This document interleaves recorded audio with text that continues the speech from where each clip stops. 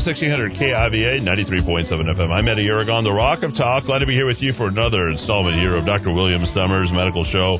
Life Imagine here in the Kiva live show last week, actually a double show, and we had a good time. We appreciated all the phone calls, 16 in all. I went and counted back, and I just really appreciate everybody who tunes in, listens, and most importantly, patronizes Dr. Summers and his wonderful invention called Life Imagine, and not to mention those of you who are picking up the phone and giving him a call to his alternative health clinic first. Let's start there. His alternative health clinic is open. It's a private pay clinic. Mention me, the Rock of Talk. Get yourself a nice discount. He has innovative approaches to non-opiate control of chronic pain, alternative approaches to cardiovascular health, anti-aging on bioidentical hormones, memory and brain dysfunction issues addressed, as well as second opinions. Pick up the phone now. Dial 878-0192, 878-0192. See the doctor. He'll take good care of you. And, of course, the product I'm on, I want you to be on. I love the pills. I know they make me sharper and better. I've seen it over a period of 2.5 years. You can pick up Memory Vitalizer and Life Imagine. And all you have to do is go to a local store here. Remember, folks, shop local. Sharon Care Pharmacy. That's in Belen. Durand Central Pharmacy. Sam's Regent Pharmacy, Highland Pharmacy, Best Buy Pharmacy, Manal Pharmacy, Evergreen Herbal Market in Rio Rancho. You can go to Moses Country Store in the North Valley on 4th Street, or the Village Apothecary right there in Cedar Crest, or if online, confined to the home at vitasprings.com. Vitasprings.com, that's VITA, springs.com, memoryrevitalizer.net, or dial direct, 800-606-0192. That's 800-606-0192. Dr. Summers, good morning. Good morning, good morning, good morning. My gosh, 17 exciting days left until the election. I mean, with what broke this week on Hunter Biden in the New York Post, do you realize the New York Post is the longest living publication in America? I didn't know that until you just told me. Wow. And it was started by a guy by the name of Alexander Hamilton. He was the first editor-in-chief. It's amazing how the liberals are attacking the one guy that they like the most, and that is Alexander Hamilton. Yes. I think the favorite call among the liberals is, have you seen Hamilton yet? Have you watched Hamilton? I actually did go see Hamilton in New York City.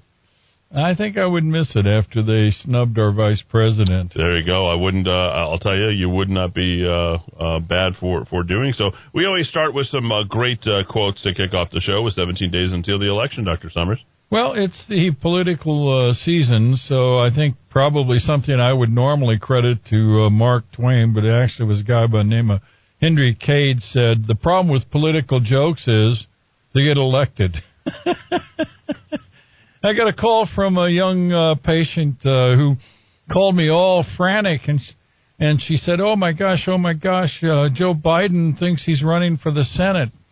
I'm not with that, is the way she expressed it in her Valley talk. And I said, well, I mean, what they're doing here is they're running an early to moderate dementia case to run the presidency of the United States, which I am offended by. But I guess only certain classes of people can be offended, but I am offended that they would run an early Alzheimer's patient. At any rate, the problem with political jokes is they get elected. Well, here's another one from a financier from early in the 20th century, Bernard Baruch, who said, vote for the man who promises the least, for he will be the least disappointing, because all politicians are generally disappointing. Not so much so with Mr. Trump.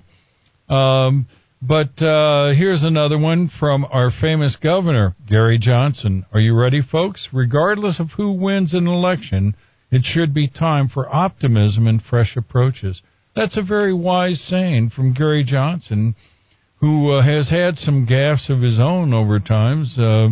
What's Aleppo? But at any rate, regardless of who wins an election, it should be time for optimism and fresh approaches. And let's keep that in mind on November 4th.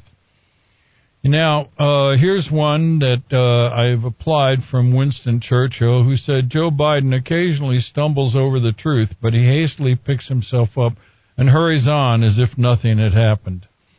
Actually, he was talking about one of his opponents, but I do think that might apply in this particular case. Well, we have a special guest today. Most of the time we don't have guests, but this is a very special one, and indeed we're privileged to have his time here today. G. Michael Dempsey, M.D., Medical Director of the Albuquerque Neuroscience Institute, actually. A little introduction here. He's a local native son of New Mexico. He got his Bachelor of Science here at UNM and then traveled north to Colorado and went to medical school there. After that, he pointed east and went to the University of Maryland for his internship. That's in Baltimore. And then he traveled west again. He seems to be peripatetic, going back and forth across the continent. Anyway, he ended up at the University of Iowa as a psychiatric resident under an old professor of mine. And we sort of shared some interesting experiences in our approach to psychiatry because, frankly, the University of Iowa was one of the early leaders in changing the whole field of psychiatry from Freudian type of approach to psychiatry to what's called a medical model. He's done research projects in bipolar affective disorder, depression, Alzheimer's disease, GAD, which is generalized anxiety disorder. I guess it's easy to say GAD, panic disorders, and schizophrenia. His CV actually, to my eye, looks better than most of the so-called professors over at the University of New Mexico. Dr. Dempsey, welcome to the show. You brought a friend with you today. Yeah, Andy Riddle, Anderson Riddle, we call him Andy. Yeah. And he's a longtime coordinator. He has a chemistry degree from, I think, Biola, and computer whiz, good with patients. Yeah, good to be here, Dr. Summers. Yeah, well, welcome to the show. Hopefully you're not like Voldemort, who was also a riddle, I believe, from Harry Potter days. You guys have got current research projects going. What are they? Well, we're working on a postpartum depression study. It's a new or experimental medication for postpartum depression, women who are having depression within a month of giving birth. And it's only taken for 2 weeks, so that's different from most antidepressant medicines that you have to take for 4 to 6 weeks. Before you know it works, or it doesn't. Right, so this is a really quick treatment period. So that's a new, different class of medicine that we're looking at, and specifically for people who are having depression, right before birth or right after birth. Yeah, that's interesting. We used to call that the baby blues back in the day. But it was studied by George Winnaker, incidentally, and George found out that half of the postpartum depressions occurred before the partum. Yeah. And so half of your postpartum depressions occur before the birth of the child. Yeah. At least in the literature. The sponsor now calls that peripartum. It's peri. Yes, okay. Yeah, meaning around. Yes, absolutely. Yeah. So can a woman qualify for treatment if she gets depressed before she gives birth? Right, yeah. For this study, we're looking for people whose depression started within the last trimester of pregnancy. Usually that's the peripartum time. Right. That's when the hormones are swinging all over the planet. Right. And this medicine is derived from a hormone. It's inspired by progesterone. So it's trying to look at balancing out those hormones again after partum, after delivery. In the bioidentical hormone world, we call progesterone Mother Nature's Valium. Right. It is calmative. It actually improves sleep patterns as well, which is kind of... So this is a derivative or a variant of progesterone. Correct. That's right. Yeah. Allopregnanolone, I believe is yes. the name. Oh, cool. Okay. Mm-hmm. Yeah, pregnenolone, if I recall the chain, the way it goes is the liver produces cholesterol, which they dump into the blood that goes to the adrenal gland. The cholesterol is converted into pregnenolone, which then goes to dihydroepiandrosterone, which is then distributed downhill to everything from cortisol to estrogen to progesterone to aldosterone. So it's up there as almost a master hormone, and they're using that to treat depression. That's right. Yeah. And it's fascinating. The old studies, I don't know if you remember any of these, Mike, but they were using 100 to 200 milligrams of DHEA, dihydroepiandrosterone, an adrenal hormone, to treat depression. Yeah. With great success. Well, actually. and in the late 80s, mid to late 80s, I used progesterone vaginal suppositories for depression in women. And sometimes it worked. Yeah, every once in a while, these old clinical tricks that we use get picked up by a drug company and actually make it to the pharmacist shelf. That would be lovely if this turns out that way. And, of course, high progesterone, that kind of occurs in pregnancy anyway. So it's not a hormone, even a derivative of a hormone that might be problematic for the kid. Right. We are asking the women, though, to bottle feed during the study. So that's we don't really know what the effects would be on the babies. And so that's been one of the challenges, is to find women who are bottle feeding or willing to talk with a lactation consultant and switch to bottle feeding. Well, we've got a good audience here, so let's put out the word. If you know of anybody who is about to have a baby or did have a baby within 6 weeks, is it? And is depressed, has the baby blues, feels a little bit down. There is a research project that they're doing at Albuquerque Neuroscience. What's your number over there? Yes, it's 505-848-3773. It's 505-848-3773. And calling is the best way to get in touch with us. We can talk with you about your situation. And yeah, but you have a website, too. Right. Yeah, www.albneuro.com, ALBNEURO.com, Albneuro. Let me break in real quickly, Will. They only have to stop breastfeeding for about 3 weeks. And they can pump in the meantime and then use bank milk. Oh, good. Yeah, I didn't realize we had a milk bank the way we have a blood bank. Yeah. I'll be darned. Yeah. And then they can resume breastfeeding, after the study.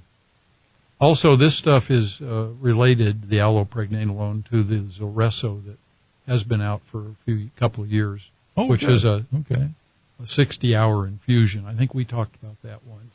Yes. Mm-hmm. We didn't study it, but it's out there. And so this would replace 60 hours of being in a room with an IV running. Yeah, and you have studies on one of my favorites, constipation. That's a big issue in older patients. And in fact, I've seen people die of it. Mm-hmm. And when people sort of laugh at me about it, I say, hey, what's the most common cause of when a horse dies of natural causes? And the answer is constipation. A 20-year-old horse is always at risk of obstipation, constipation, and death. And that's pretty serious stuff, because when the bowel bloats up, the bacteria that's in the stool gets into the bloodstream and causes a collapse, vascular collapse, and they die in shock. So this is a serious human condition, chronic constipation, and it's not uncommon in older folks. In fact, it's not uncommon in Alzheimer's patients. Yeah, this is a unique treatment. It's a capsule made in Israel that vibrates at a certain time. The Israelis are quite innovative, aren't they? Oh, they're really into it, yeah. So they put a capsule in that... you swallow it.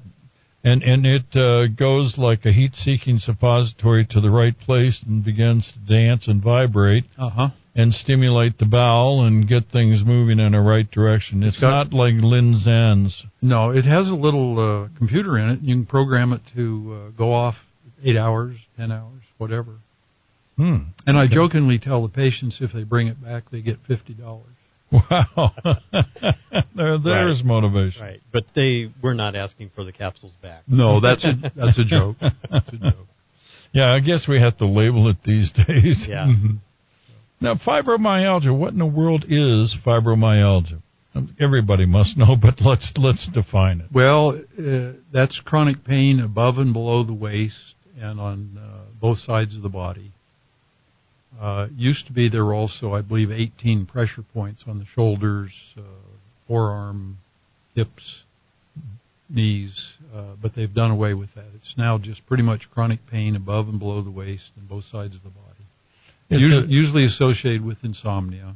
The word vague, ambiguous, and diffuse are three words that come to mind when I think of fibromyalgia. Yeah. It's everywhere, and it's, so it's diffuse, and it's vague because if you say, well, does it hurt at this particular pinpoint? No, it's kind of that general area. Mm-hmm. And it's therefore people think of myalgia, which is muscles, or an inflammation in the muscles, or in the tendons that are at the ends of the muscles. And yet that's never really been established, has it? No. I mean, if they were to do a muscle biopsy, they wouldn't see a bunch of white cells gathered around chewing on the muscle. It's just the muscle aches. Yeah. And typically the sponsors, the big drug companies, run a whole battery of inflammatory lupus, scleroderma, rheumatoid arthritis assays to make sure that it's not. And there's no specific blood test that says this is fibromyalgia. Now, rheumatoid arthritis has a rheumatoid factor you can draw blood for and say, yep, that's rheumatoid arthritis. Exactly. Here's on a piece of paper a number, and therefore you must believe that's rheumatoid arthritis. There's no such animal for fibromyalgia. It's really, all the tests have to be negative.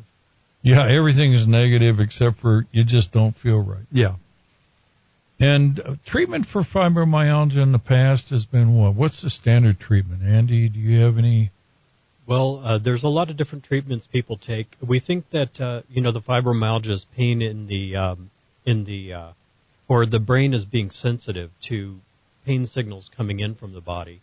So it's a central sensitization in the spinal column or in the brain. And so we either try to turn down the pain volume with dull it down, if you will. Yeah, maybe gabapentin or Lyrica. Mm-hmm. Yeah, Lyrica is based on it. It's basically Lyrica is a derivative of Neurontin. Right, or we try to turn up the filter that stops those pain signals from coming in, and that would be something like Cymbalta or venlafaxine, milnacipran, Savella, the serotonin norepinephrine reuptake inhibitors, another class. And there are a lot of different treatments that people take, the NSAIDs and... Well, actually, fibromyalgia is a setup for people to get involved with opiates. And in fact, probably opiate addiction starts with fibromyalgia in a number of cases. Yeah, it doesn't work very well. It doesn't work very well because that specifically goes after one receptor, and this is much more diffuse, shall we say. So what is the new treatment? What are you doing? What's the research project? Sure, yeah. We're looking at a sublingual tablet that dissolves. You take it at night, and we're trying to address that sleep quality issue where people hopefully sleep better during the night, then they'll feel more refreshed. This is the hypothesis or the plan, and that with that refreshed or restful sleep, that will help their brain to then tune out the pain symptoms that they're having, or the pain sensation, perception. Mm-hmm. So, yeah, we're looking to address specifically the sleep quality issue. How do they approach the sleep quality issue? Certainly not benzodiazepines, but... Well, it's a muscle relaxant, but it's released quickly, and again, it's under the tongue. So the idea is that it would be on board during the night, for that 8-hour period that people are sleeping. But then by the morning time, the mechanism or the way that it's delivered, it would have worked its way through the system, and then hopefully people wouldn't be feeling drowsy or sedated during the day. So is this a slow uptake or rapid uptake? You say it's sublingual? This is rapid uptake. Mm-hmm. Again, so that it gets into the system, people are sleeping well, and then it's cleared out through the body by morning time. When you look at the sleep architecture, does this medication actually give you normal structure sleep architecture with good stage 3, stage 4 sleep? And I think that's something we're going to try to address with the study. We're going to be collecting data on people's sleep quality, time asleep, and so, the study will actually address that question if it's actually giving people better quality sleep. They wear a device, don't they, that kind of measures sleep and restlessness? I believe so. Yeah. Right. That's kind of cool. In other words, the approach here is rather novel. I think that the pharmaceutical industry That is probably one of the more novel things. They're approaching it in a logical way. If you get good rest at night, you're ready for the next day. Right, right. And so for people with chronic insomnia and, vague and diffuse complaints, this might be a great study for you guys. Exactly. Now, are you looking for males, females, people in their 90s, people that are 9? I mean, what are the limitations of the group you're looking for in this study? Sure. Of fibromyalgia. 18 to 75, so we're not going really high with the age. We're looking for people who've had pain for 3 months or more. No other explanation for the pain. Yeah, mostly fibromyalgia I think of as a woman's disease, but there are occasional men who have it. That's right. Yep. And you like them to come already with the label fibromyalgia, or they just suspect it themselves? Both. Right, right. We can do an evaluation at the office for the clinical trial that will go through the fibromyalgia criteria and diagnose that if it's present, or if someone's already been diagnosed with fibromyalgia, that would be perfect as well. We'd have to verify it. Right. Mm-hmm. Now the study goes on for what length of time? How long is it? And is it a double blind where you might end up with a sugar pill? It is. It is double-blind, so we'll be randomly assigning some people to the new medicine. Some people will be taking a pill that looks the same but doesn't have any active components in it. And the study's 4 months long. So it's a good length of time for people to maybe see a change in their symptoms, and hopefully that will, in that 4 months, we'll have good data on their improvement. Let me clarify again, though, that we don't assign them. They're assigned by the pharmaceutical company. Yeah, and it's done by a confuser. Yeah. Well, that's what I call computers these days. Yeah, so there's a very good study for you folks. If you know of anybody that is suffering from fibromyalgia and maybe some sleep disorder, this might be a good thing to give a call to Albuquerque Neuroscience. And Andy, what was that number again? Sure, yes, 505-848-3773. And again? Yes, 505-848-3773. It's actually kind of almost a palindrome, 505-848-3773. Yeah, so this is real science in action. Incidentally, let me ask you guys, why did the chicken go to the seance? I saw the answer here. To get to the other side. To get to the other side, yes. Well, that reminds me of the great story about the chicken gun. Have you heard about the chicken gun? No. I haven't heard of it. Oh, well, they had a high-speed train that they were testing in Britain, and they were concerned about flocks of birds hitting the windshield and breaking the windshield on their high-speed locomotives. And so they reached out and contacted NASA and told them their problem, and NASA said, oh, we have an answer for you. It's the chicken gun. And they said, what? Well, we'll send you one. So they sent the chicken gun to the Brits, and the Brits promptly loaded it and fired the chicken at the windshield of the locomotive. It went right through the window and embedded the chicken in the back part of the cab. And so they quickly got back in touch with NASA and said, what do we do? What do we do? And NASA sent back a 3-word response. Thaw the chicken. Oh, that's boy. a true story, supposedly. It was meant to fire non-thawed chickens. Devils in the details. Birds that you come across in a flock are rarely frozen. Anyway, so that's real science in action, the chicken gun. Anyway, you guys have one on Alzheimer's. You've been doing a lot of work on Alzheimer's over the year. So what is the new protocol you guys are working on? I think we've done close to 20 studies. Yeah. And you and I have... And 19 failures out of 20 so far. I think 20 out of 20. 20 out of 20, okay. Yeah, I mean, well, I have my own theories on Alzheimer's. And it's an inflammation. Yes, and I noticed the literature is coming around to my point of view. Oh, yeah. The question is, how do you treat that? And actually, there are a bunch of drugs in hand that you can use. to slow down inflammation in the central nervous system. It's just they haven't applied them for that indication. Yeah. But what is the new study that you guys at Albuquerque Neuroscience are doing on Alzheimer's? Well, we are trying to block inflammation via the mouth. There's a gingivitis bacteria that produces a protein, gingipains, which is a toxin or an irritant. There's some evidence that may get into the brain, and so we're blocking the production of that toxic or that inflammatory molecule by bacteria in the mouth. Whether that's actually... And that'd be an anaerobic bacteria, doubtless. Correct, yes. Mm-hmm. And so, we will collect data.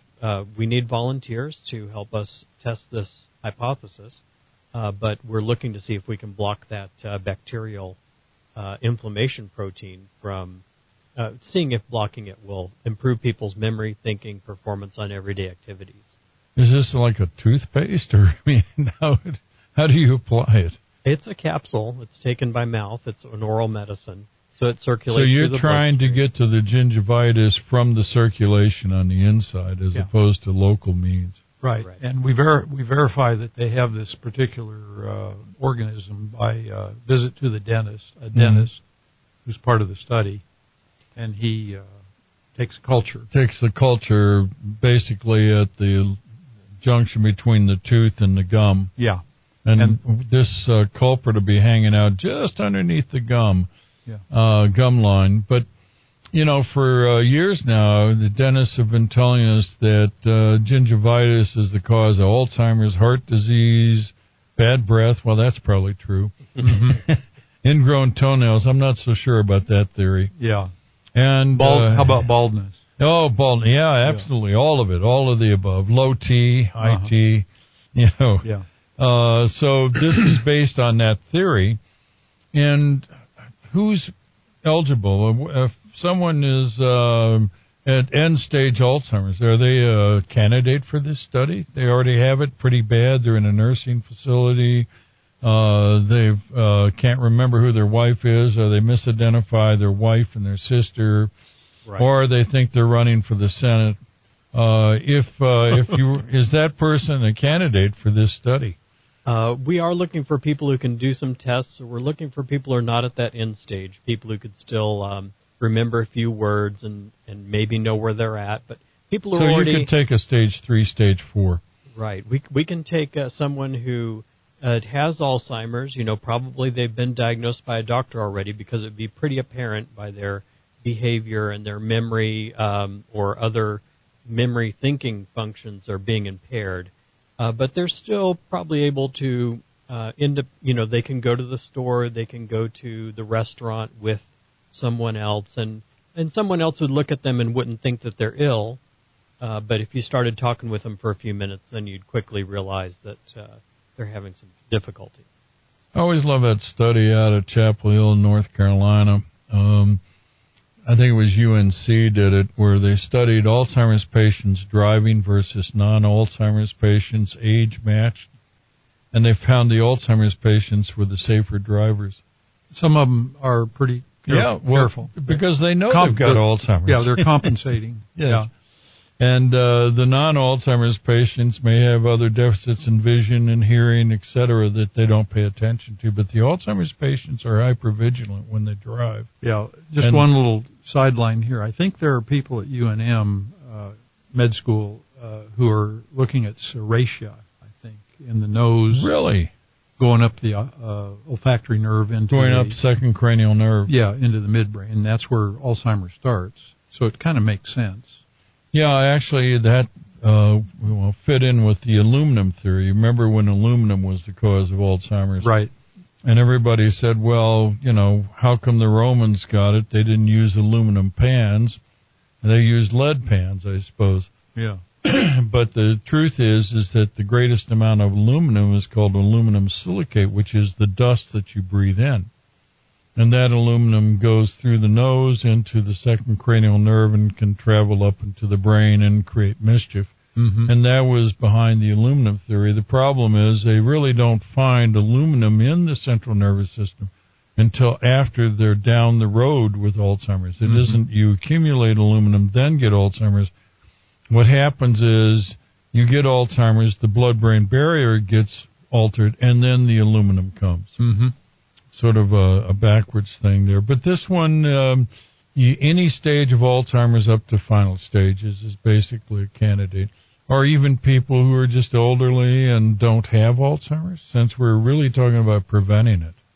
Well, they would need to have problems with their memory and thinking that are affecting their daily activities. They wouldn't have to necessarily have been diagnosed already, but they would probably be aware, and their family members would be aware that their memory and thinking is not normal for their age.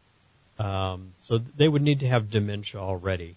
Is there a quick way for the layperson to test that?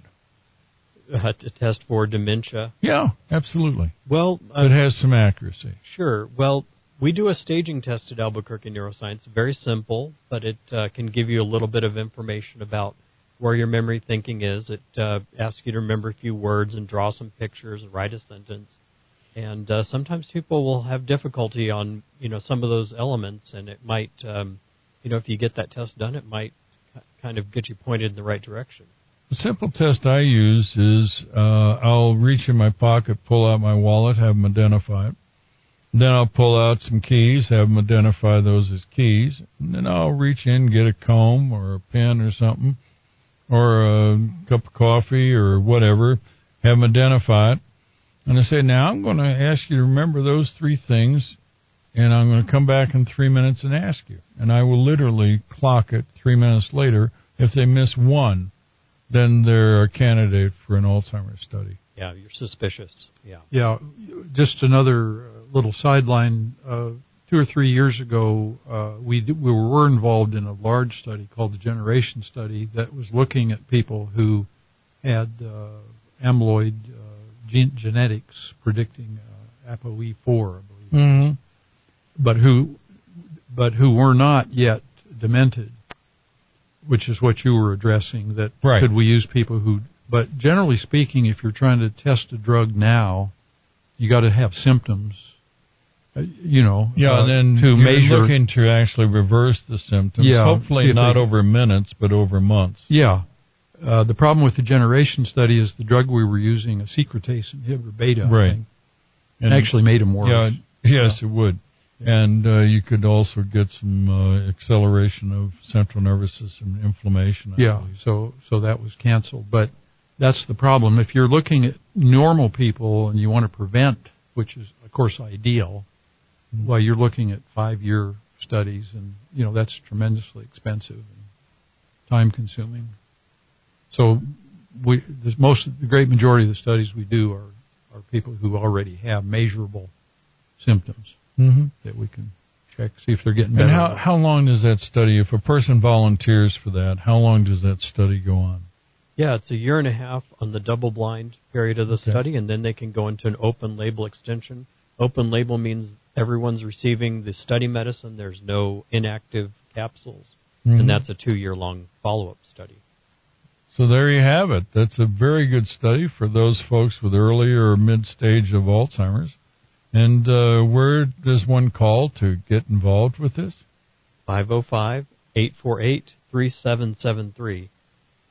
Again, calling is a great way to talk about your situation. We can discuss the study with you in detail.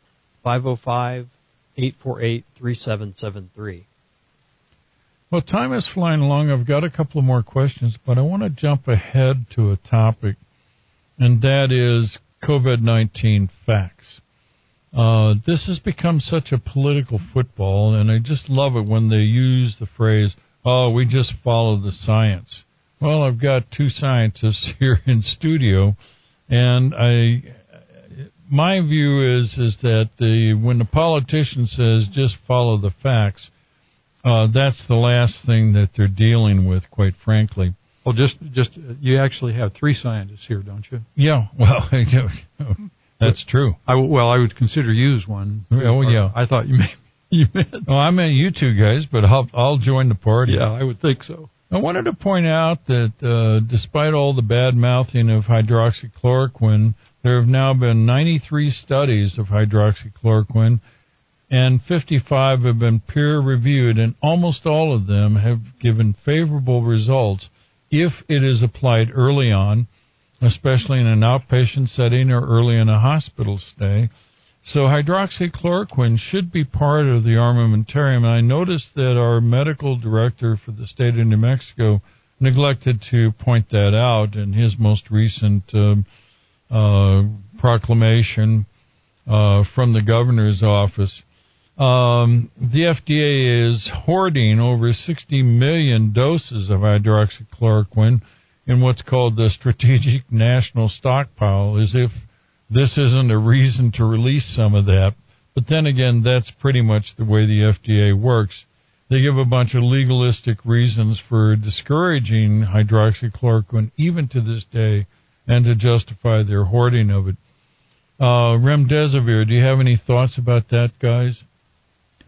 Oh, I'd heard it's effective, and I also heard that Dr. Fauci may have owned part of that. He and other members at the CDC actually have a patent interest in remdesivir, and at $3,000 a treatment, that could mean some bucks go back to the to the CDC.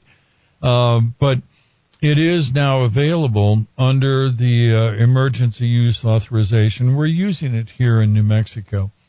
And the literature I've seen like 3 papers. All it does is it shortens your hospital stay by 2 or 3 days. It isn't curative.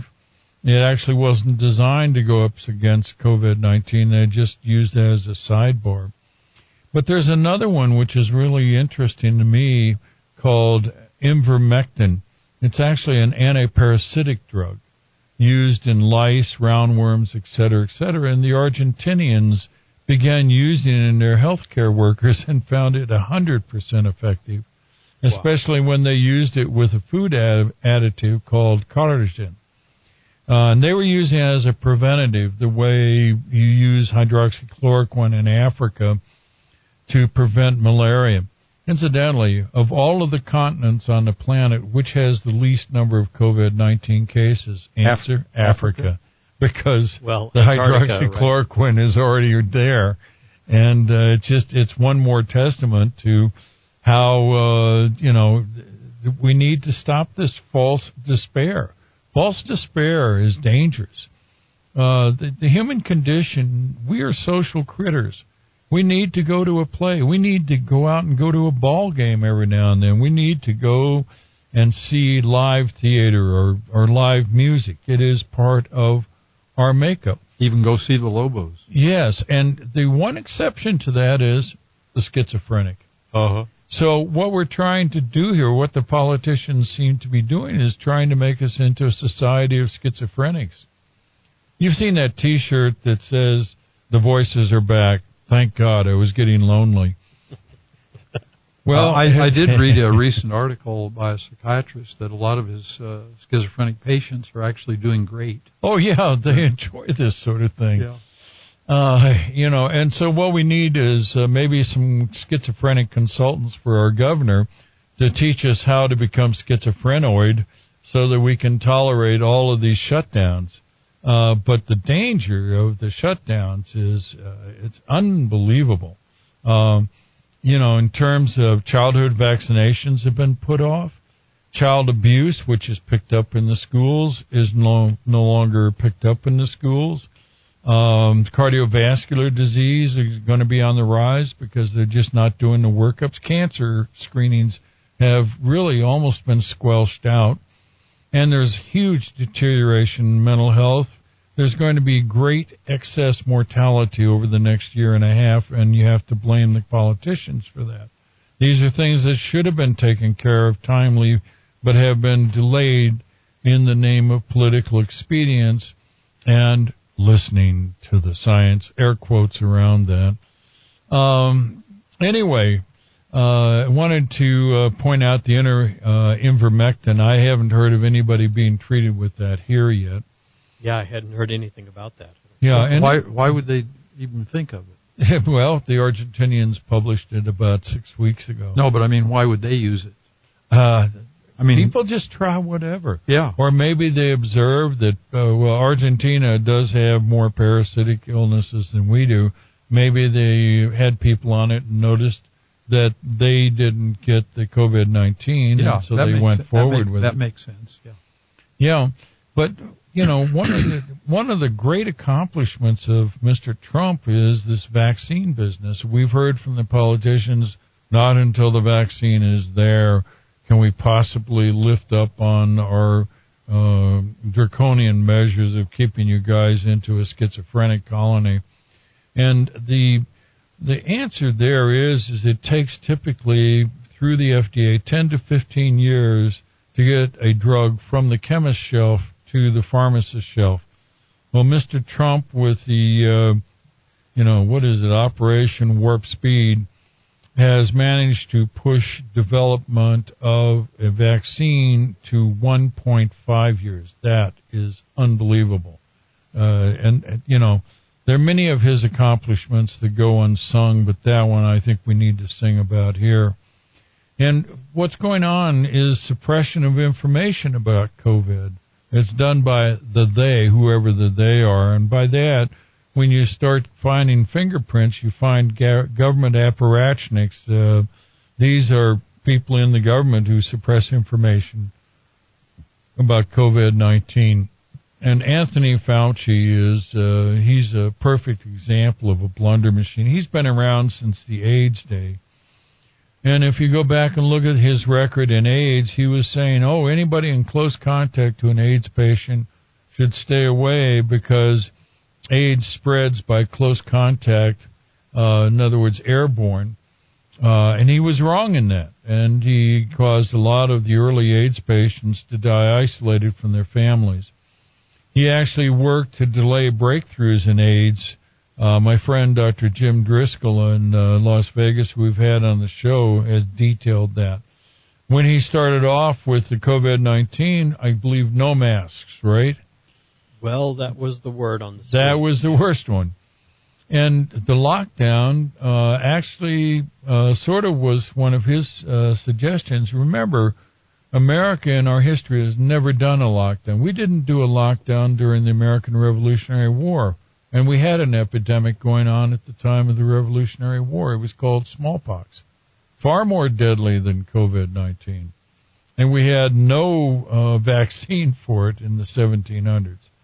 Actually, they did. They would take cowpox and transmit it. Martha Washington, for example, got a cowpox vaccination. I think the Addams family did, too. Yes, as well. Yeah, that was the great medical science in Massachusetts. But anyway, the point is COVID-19 is a respiratory virus. That means it's airborne, but succinctly and briefly so. Yes, it can get onto a surface and stick around for a few hours, but it turns out that as soon as that spittle or the sneeze is dry, it very rapidly knocks off colonies of the virus to where it's pretty hard to get infected.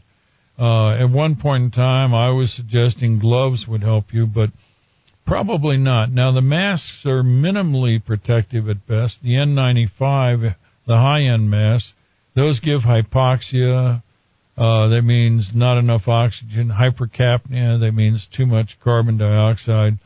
And it increases your respiratory drive to where people wearing masks all the time have shallow hyperventilation, what's called respiratory alkalosis. That means the pH, the acid content in the blood shifts, and that's not good for your health.